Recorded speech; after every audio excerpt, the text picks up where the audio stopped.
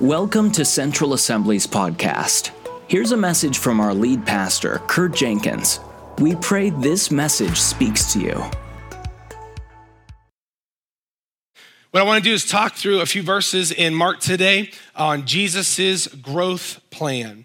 This chapter had a lot of different things in it, with the man with the shriveled hand being healed, the Pharisees, plotting to kill him now because, again, he's going against the grain. He's doing ministry on the Sabbath day, on the Sabbath. And then at the end of the chapter, it talks about how these Pharisees are saying, listen, you are operating in the power of Satan. You're basically demonically possessed. And then Jesus gives some good illustrations there, talks about blaspheming the Holy Spirit. But what I want to do is hone in on just a few verses in the middle of the chapter. So if you want to look at chapter 3, verse 13, I want to look at these verses today and take a look at what Jesus's growth plan is for the church, his body.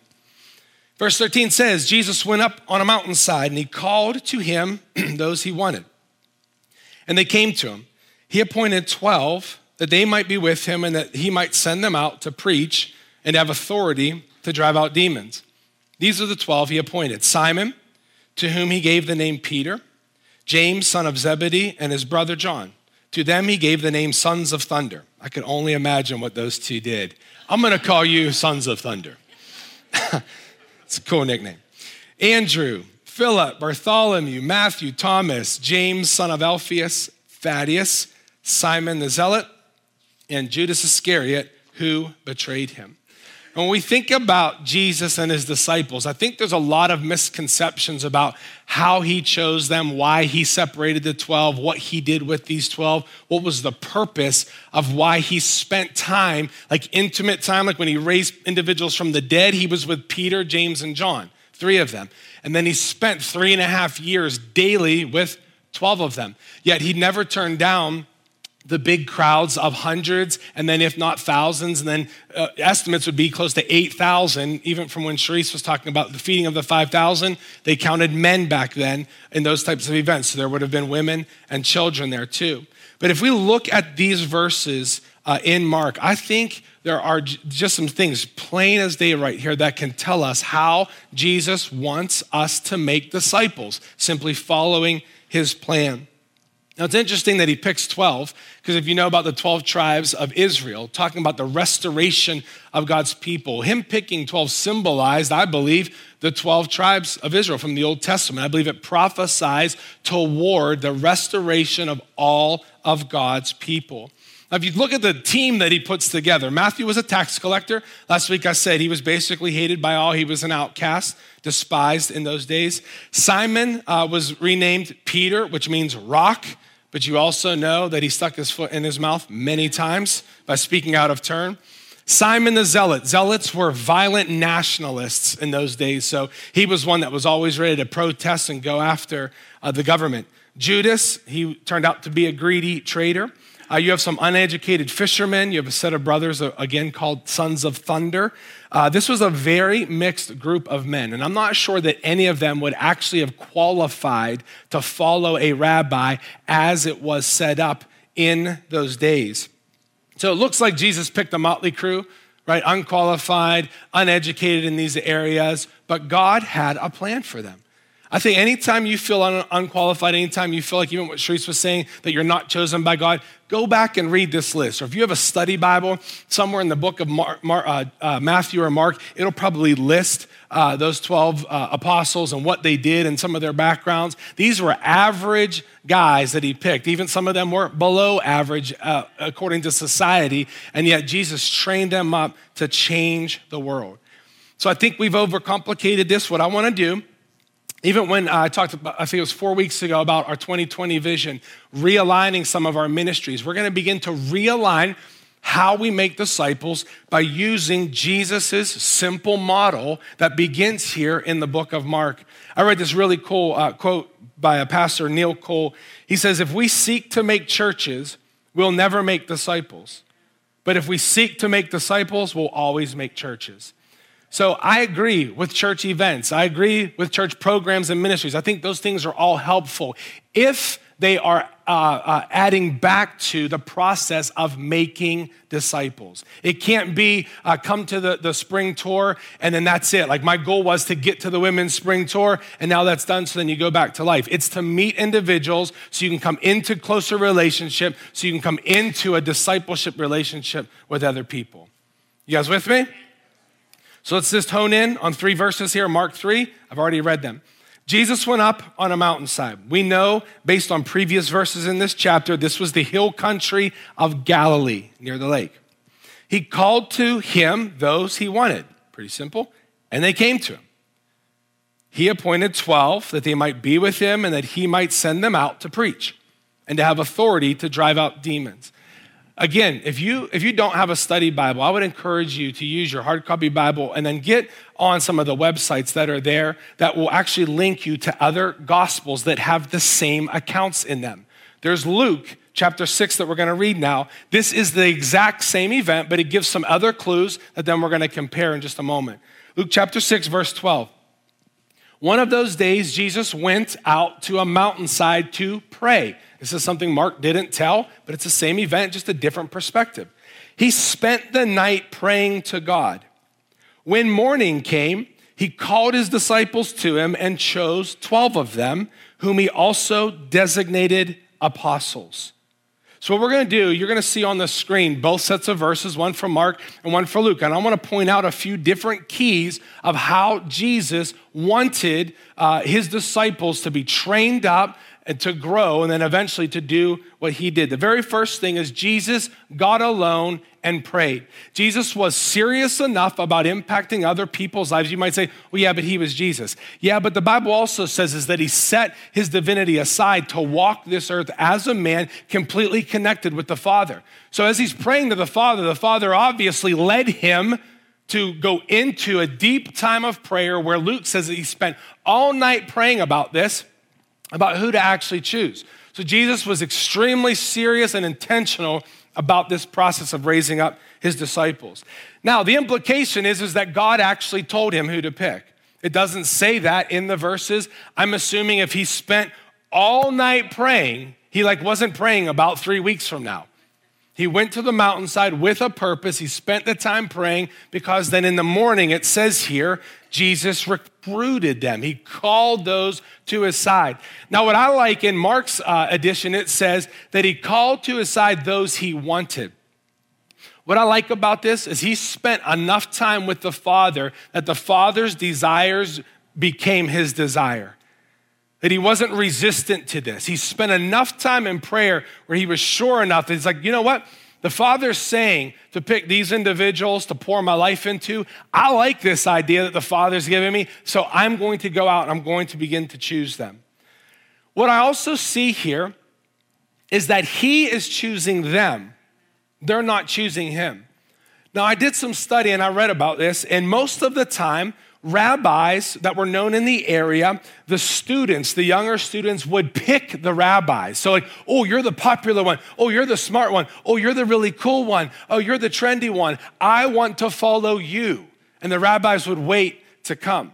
What I found out was only the most radical rabbis of that day would go and say, I want you, I want you, I want you, and I want you.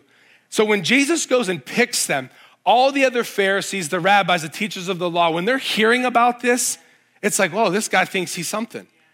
But what he was doing is he was following the ways of the Father, right? Now, what happens most of the time in groups, and this isn't a bad thing. I helped to train our group leaders yesterday. I said, when I talk about this tomorrow, I'm not demeaning groups. The way most church groups happen is the list gets put in the catalog and we wait to see who signs up to the group. But what we find out throughout the semester is attendance starts to trickle and trickle and trickle until the group's a lot smaller than it was when it started. And a lot of times because we, as individuals, we sign up for something, we're like, okay, God, this might look good. Maybe we don't spend necessarily enough time praying about it. And then because the commitment isn't there, it starts to wane as the semester goes on. But what Jesus did, he heard from the Father. He knew in his heart, the Holy Spirit was doing this. And he goes out and picks them, and they all respond positively. And a couple years ago, I started thinking about, we used to have Sunday school in the older generations of church, and Sunday school taught the word deep, but it didn't build relationships. And about 25 years ago, there was a huge shift in the church. We're not doing Sunday school on Sunday mornings anymore. We're doing small groups, during the week. So small groups were great for relationships, but it didn't always get deep enough in the word. What I started to wrestle with what I started to struggle with is that neither of these models actually activates people into the lifestyle that Jesus wants them. One gives them all the word, the other gives them the encouragement through the relationship, but there's not an obedience, a walking out of what we're actually learning in relationship. So I started to think about, what if we did what Jesus did? What if we actually went to 5, 10, 15 people, whatever it is, maybe not 15, maybe 5 or 10. If Jesus went to 12, maybe we shouldn't cap out after that. And we say, listen, I've spent a significant amount of time praying about this. And instead of us joining a group for maybe 12 weeks, and I want to stop and pause, we will always have groups here that are based on needs, that those 12 weeks long, we'll always have classes that are for this period. There's a need for that. I'm talking about lifestyle discipleship that Jesus did. So if you go to somebody, you say, I've prayed for a good enough time about this that I think I felt led to come and ask you, will you come on a journey with me? Well, how long? 8 weeks, 10 weeks, 12 weeks, that's what the semester is. No, maybe a year and a half, maybe 2 years. Let's just go, let's just start and go. Now, this time, when I talk to people, they usually start to shake their heads. No, this will never happen. We can't even get people to commit for 12 weeks, and you're asking for a year, right? But maybe, just maybe, the Father will tell them the same thing he told you. And maybe that higher commitment, that larger piece of dying to yourself, they'll say, you know what? I might not be able to make it for this short season or a few weeks, but I'm in. Let's do this thing. And maybe you don't use any curriculum. Maybe you take the word and you open the word, and chapter by chapter, you start going through books that the Father's leading you to. And in that time together, you say, listen, we refuse to just read this stuff and learn it. We're going to practice it. We're going to find out what we can do to activate ourselves, to push the go button in our lives and do it. And then the next time we meet together, we're actually going to talk about if we obeyed the Holy Spirit or not. How much, this started to get me excited, like, wow, we can actually see radically transformed lives. People learning the word in relationship and actually obeying the Holy Spirit. So now it's not one person going out for a meal, but it's you and a friend inviting a group of people out for a meal.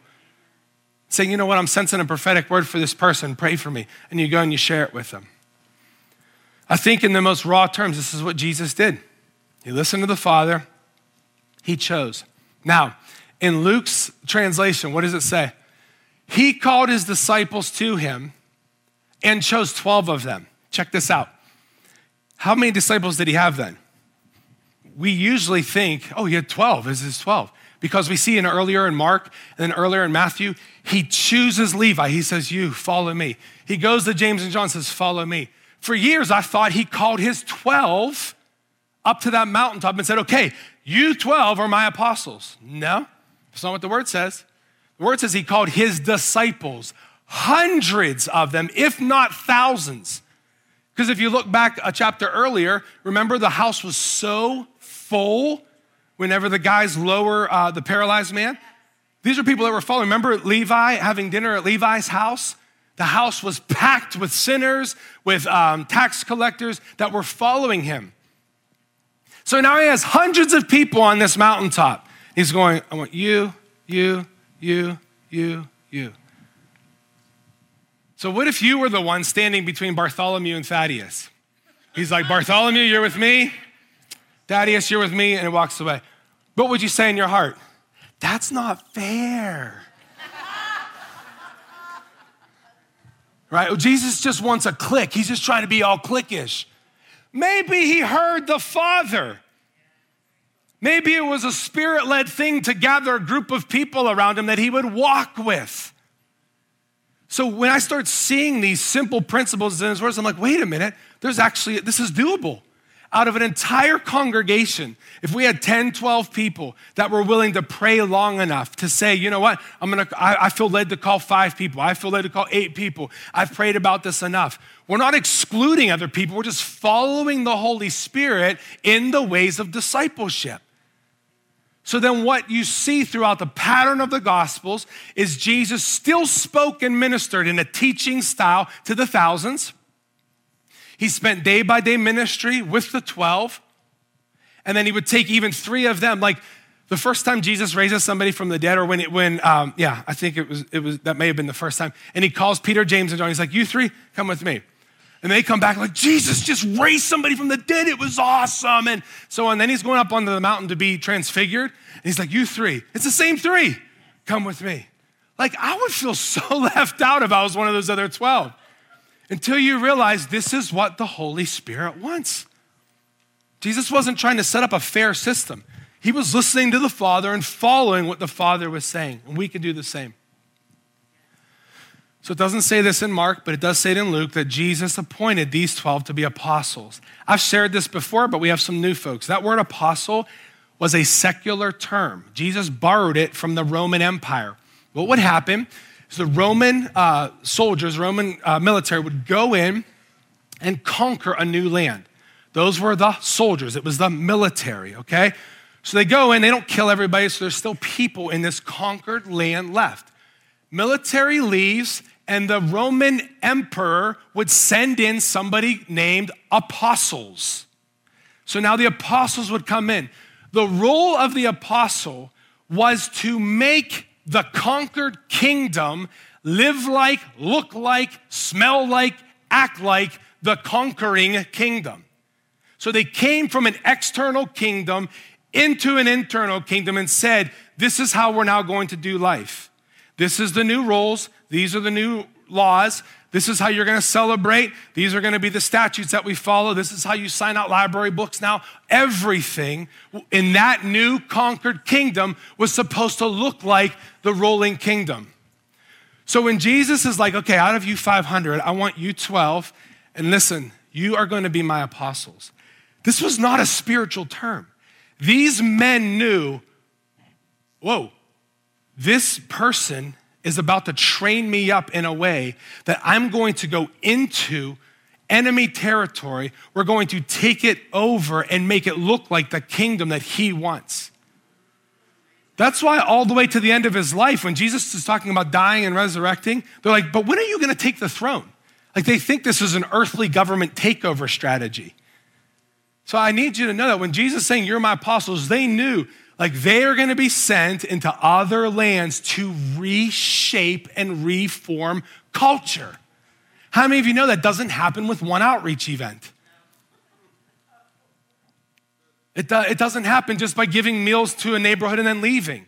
That's why we own a mobile home in Washington Estates. Because it's not a one-time thing. We're going in there to help transform the culture. So that kingdom of Washington Estates looks more like the Father's kingdom than an earthly kingdom by the time we're done ministering there. And Jesus wanted these 12 to do this, these 12 hand-picked apostles. Something else we see in here, 2 specific purposes. You'll see it in Mark. 2 purposes, and this is really what changed a lot of my thoughts about how we do discipleship in the American church. 2 things.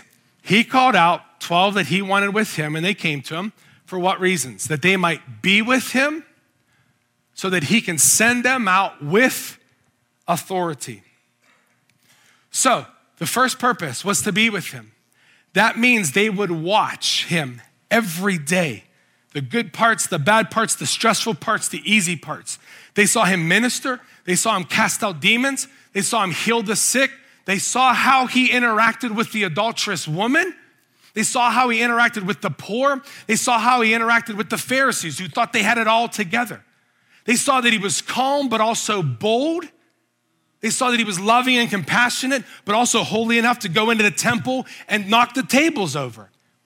They were with him long enough to understand that Jesus had the power to transform their life from the inside out. I started thinking, okay, Well, as people, as disciplers, as us who are supposed to make disciples, we should probably follow that first portion, right? We should be with him long enough until we are filled up to then fulfill the second purpose. So the first thing he wanted out of those 12 was to be with him. The second purpose, it says it right there, that he might send them out to preach and have authority to drive out demons. Jesus did not call these 12 together so they could have a kumbaya club for 3.5 years. They knew from day one that they were the structure of this. The goal of this was not to come in to feel safe and have all their needs cared for. In fact, I don't think that they felt necessarily safe a lot of times when Jesus is like, hey, go head out and do this thing and I'm not going with you this time.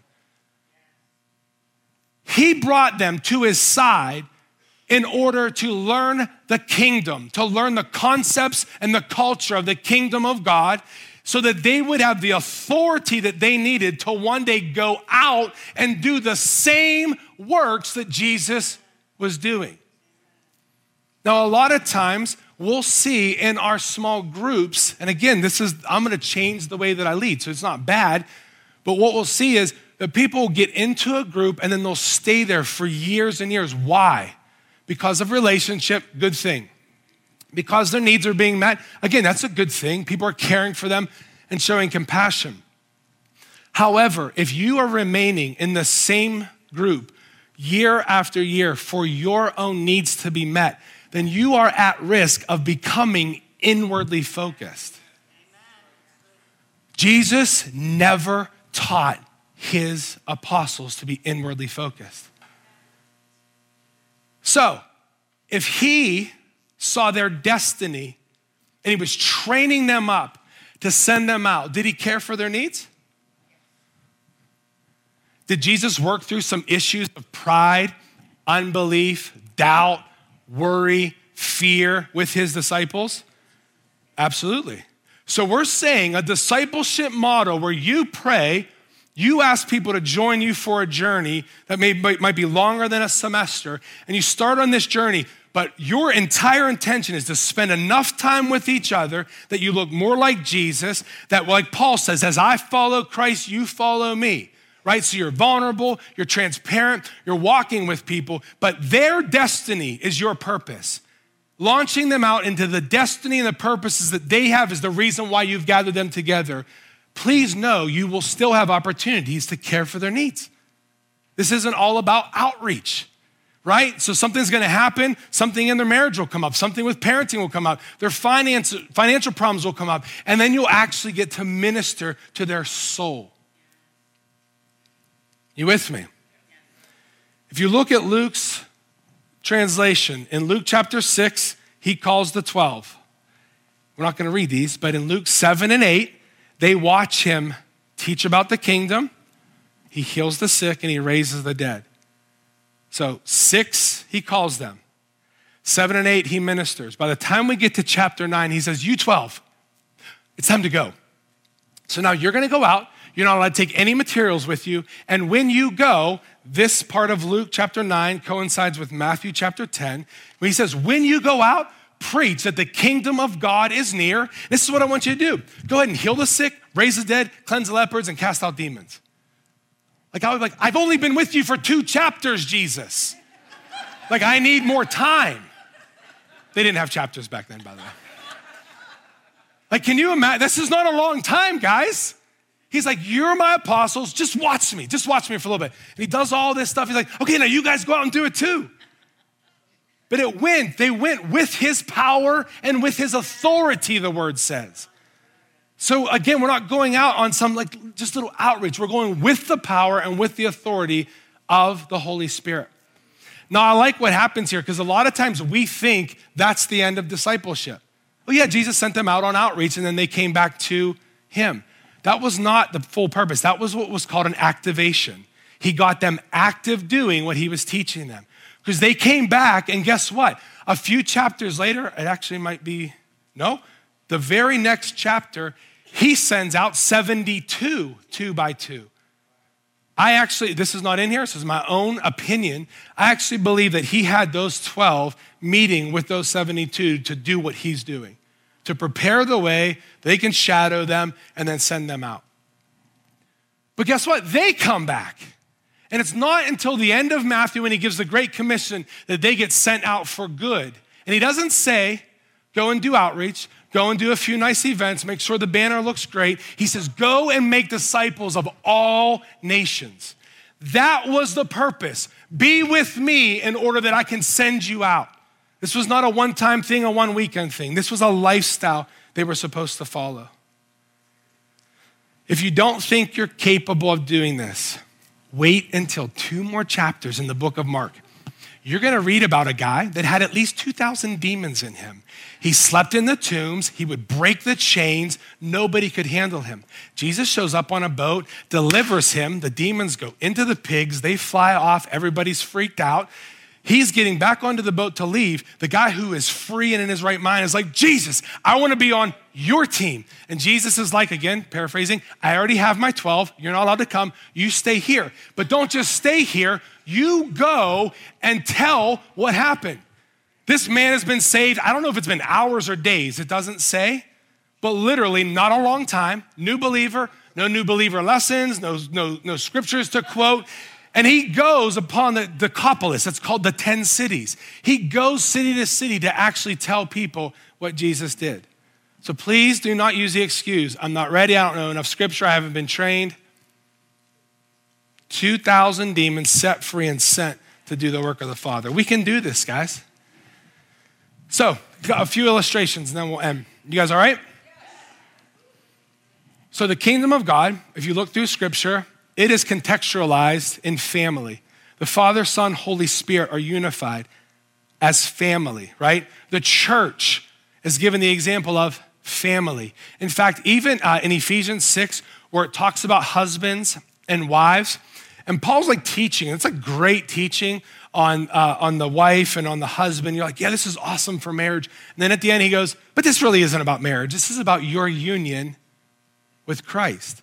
So what I look at is this, is our relationships in this earth are supposed to mirror the relationship that the Father has with the Son, that has with the Holy Spirit, and then what the Son has with us. So this is how this works in natural life. None of this will be new. You have parents, you have 2 parents, okay? And they have a few kids. Thank you, Joanna, for the cool stick figures. So these children are going to grow up, and the parents, we always say we're raising children. No, we're not. We're raising responsible adults. You're not raising someone to stay a child. We're raising these young God-given people to our lives for the 18 years that we have them to raise up people who will be spirit-filled, mature, God-fearing, God-loving adults, okay? Now, there are specific situations of why some children stay with their parents when they're adults, but in the majority of the time, when you grow up, you can't wait to leave. You're like, I'm out, I'm going to college, right? So the children leave and they eventually find someone they love. And when they find someone they love, they get married and then they have children until the family expands, okay? Now this is normal. In fact, it's celebrated and expected, okay? Now, once your children have children, do the new parents, do they stop being children to their parents? No. Are they never allowed to come back again? No. Do you ever hear a son and a daughter-in-law say, Mom and Dad, I feel like you've divided our family because now we have our own family? Do you ever hear that? Not at all. What they do is we rearrange holidays, and instead of going to grandma's house, now we go to mom's house, and instead of going here, now we go here.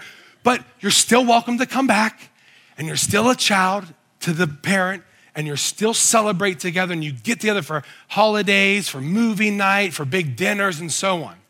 This right here is expected and celebrated in the natural. Yet in the church, it's unexpected and resisted. This is a picture of the kingdom. We resist the very thing in the spiritual that we celebrate in the natural. I love that my kids are having kids and it's a big family and this and that. You know what you hear in the church? You're forcing me to leave my group. You're dividing my group. You're not gonna do that to me. We've been together for so long and we're friends now. Your child is not going to say that to you. Your child will be excited when they get to say, hey, we're expecting a child. Now you're gonna get to be a grandparent. So in 2 Timothy 2:2, if you wanna put that slide up, the Apostle Paul was a spiritual father to Timothy. You guys doing okay? This is like a teaching, so I don't wanna lose you. You all right? So Paul was a spiritual father to Timothy, and what does he tell Timothy to do? He says, the things that you have heard me say, this is Paul, in the presence of many witnesses, entrust to reliable people who will also be qualified to teach others. So if you follow this out, Paul's the spiritual father, Timothy's a spiritual son. Timothy is told to tell reliable men or people who will then talk and teach and disciple others who are qualified. So now Paul is no longer a spiritual father. He's not even a spiritual grandfather. Paul's limit of success, not limit, but Paul's definition of success was to be a spiritual great-grandfather. This is what he was telling Timothy to do. So what does this look like for us? Well, it's you by yourself, okay. Regardless of where you are in your faith, you have a calling on your life to make disciples. It's what Jesus sent us to do. In fact, if you look at that mountaintop, which might have been the same mountaintop that Jesus first called his 12, and Jesus says, go and make disciples of all nations, baptize them in the name of the Father, Son, Holy Spirit, teach them to obey everything I've commanded you to do. What is he saying? He's saying, I want you to go and teach more people how to love, how to show compassion, how to forgive, but also about the kingdom, how to heal the sick, raise the dead, cleanse the lepers, and cast out demons. Everything I've shown you, go and do it. If those 12 would not have done it in an effective way, like 2 Timothy, you would not be sitting here right now. Think about that. Your spiritual lineage will go all the way back to one of those apostles, because they were willing to disciple somebody who was willing to disciple somebody 2,000 years later. Your grandmother, your grandfather, somebody brings you to church and you hear about this person named Jesus. This multiplication thing works. So you are a disciple, you pick people. You ask the Lord, who can I pour into? And you don't get nervous about curriculum. You just say, let's meet and let's talk about the word. Let's do this. So you disciple them, and guess what? They're actually so filled with excitement that they know more about Jesus. In fact, we'll pause here. I thought about this morning during worship, of how many people sitting here have never had one person walk through with their life for 6 months or 12 months to teach them about the Lord. That's a scary fact. I think that the percentage would be a lot higher. I'm not gonna ask you to raise hands. But think about it. Have you had one person in a small group of 2, 4, 6, 8, whatever, that have walked through where you could ask questions, you could share your doubts, your fears, you can pray together, grow together? This thing is doable. So you disciple 3 people, let's say it's a year. They're pumped up about it and they wanna go and disciple other people. Well, guess what? Out of those 3, now it might be 9, 10, 12 people, okay? So then now you're starting to see, okay, this is working. I poured into 3, they poured into 3, 4, or 5. Now, when you see you have done a good job of pouring into them, because guess what? While these 3 are discipling the 3, 6, 9, you're still with them, right? Do you stop being their spiritual parent? No. Do you tell them, well, now that you have your own disciples, you're not allowed to come to my house anymore? No. You can even still be in the same small group while they're leading something else. Right? We're not telling you to sever your relationships. Stay there, help them, pour into them until this multiplication effect happens. 2,000 years later, it starts with Jesus and his 12, and now we're sitting in church. So watch how quick this can happen. I need my cell phone because my math is on it. David, if you want to stand up, I'm not going to make you talk. Don't get nervous, guys. Ken, if you want to stand up. Danielle, Kaylee, I'll pick on you. Or just stand up. Very practical example. I'm not perfect. I don't know tons and tons and tons, and I don't know everything that's to be known about Scripture. But let's say the Lord leads me to these 4 individuals to simply share with them for a year. So we're going to talk through the Word. We're going to live life together. We're going to go out on meals with our families. We're going to minister out there. We're going to pray for the sick. We're going to do all the stuff that we see with Jesus, okay? That year's up and they're like, you've done an okay job, but Jesus is going to help me do the rest. And these 3 choose to disciple 3 more. Now, let's say I take a break. I don't disciple 3 more. I just spend my time saying, how are things going? Why don't we get together every month? Let's stay in touch, okay? So they each disciple 3 more. So this is what you're going to do, Kaylee. Actually, all 4 of you, you're just going to help me count quickly. It's going to be estimates after this round in your group of who's going to stand up. I'll tell you. So just 1, 2, 3, stand up. 1, 2, 3, stand up. 1, 2, 3, if you can just stand up. And 1, 2, Nora, stand up. Okay. So this is the second year. Now we have 9 more people being discipled. And you're like, oh my goodness, we have all these classrooms. What's happening? We only have 9 people being discipled in this church. Like, this is crazy. So let's say they get through this. I'm helping the original 4. And the original 4 for year 3, they're going to take a break. But the 3 that they discipled are going to each disciple 3 more. So the first individuals that I asked to stand up, just quickly count off 9 people in your section and just stand up if they're pointing to you. So Kaylee, go right down that thing. Yep, 9 more.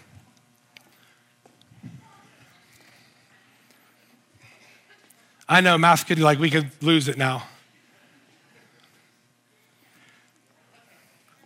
Okay, so for year one, there were 4 people discipled. By the end of year 2, there were 16 people. The original 4, plus then the 9, 9, 9, 9, okay? So there were 16. Now those 3 each discipled 3. You with me? So now by the end of year 3, we have 52 people discipled. 3 years of really hard work, that doesn't seem like a lot, does it? Until multiplication takes its effect. Now these 27 people that are standing up right now, if they would choose to each disciple 3 more, that would be 27, if each 9 in the sections, that would be 27 more people. So the first 4 that I told to stand up, estimate 27 people and just have a few rows stand up. Kaylee, just have like the next 2 rows stand up. 27 people, just estimate. So yeah, these next 2 rows just stand up. That's fine. All right. Actually, you'll just stay standing at the end of this. This is how I'll close service today. So 27 people in each section now just got discipled during year 4. That's a total of 160. Well, we have about 500 people that would call Central their home, maybe a little bit more. On an average Sunday, we have 400 adults that come, and only 160 get discipled by year 4. But if each one of these 27, now, year 1, year 2, year 3 disciples, they are just taking a break and they're just pouring into the people that they've already discipled. So they're not even doing this all over again. They're just helping the one who's pouring in. If each one of those 27 people discipled just 3 for a year, 81 in each section would stand up. So why don't we go all the way back to maybe the 3rd row? You can stand up. This entire section can stand. That entire section can stand.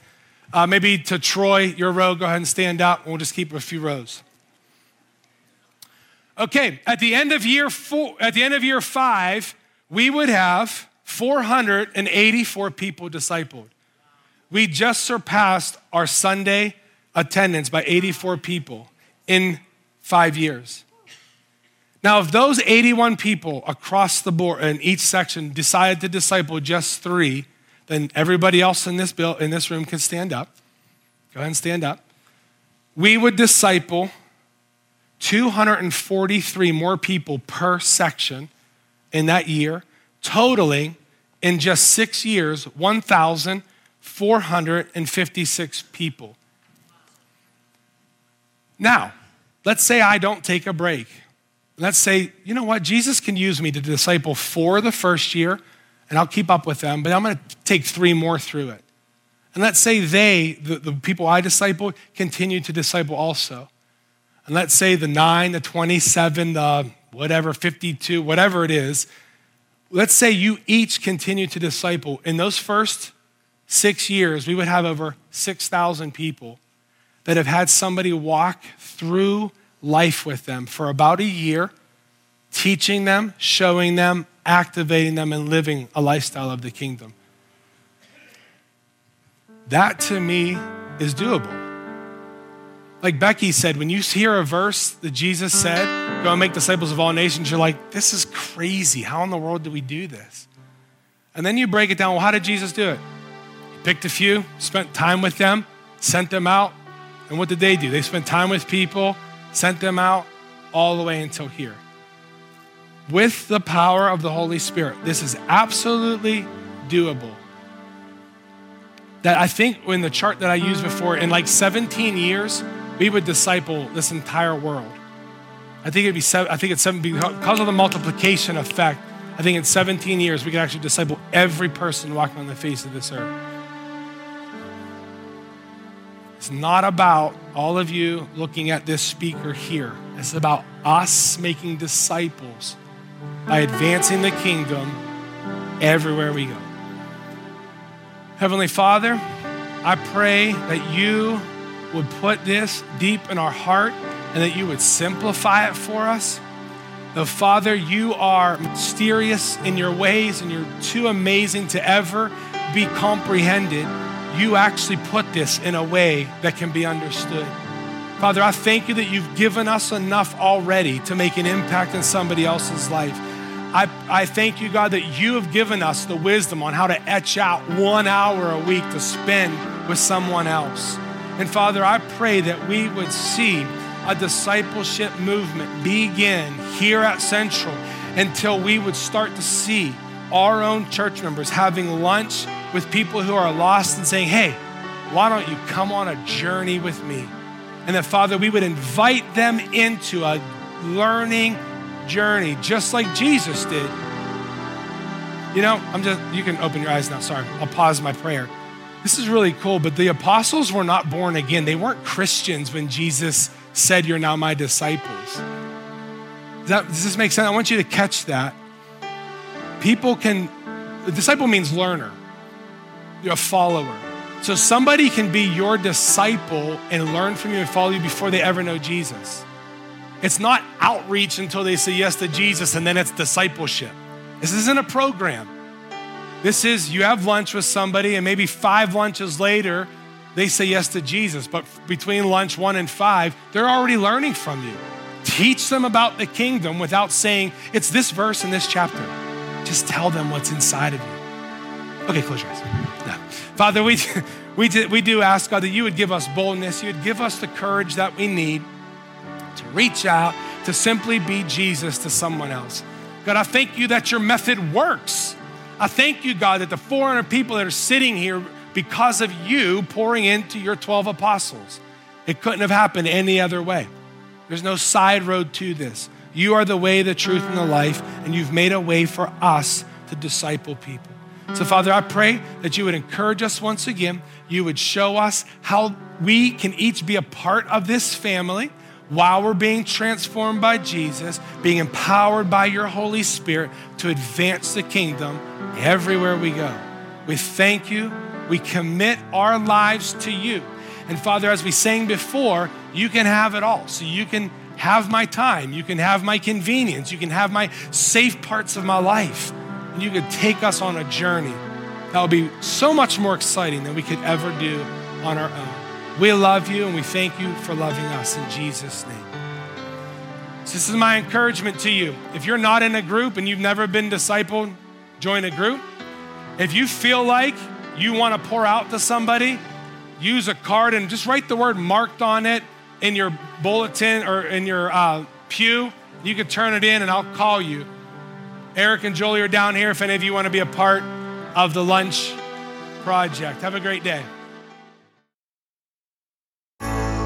Thanks for listening. For more information, check us out at centralconnect.org.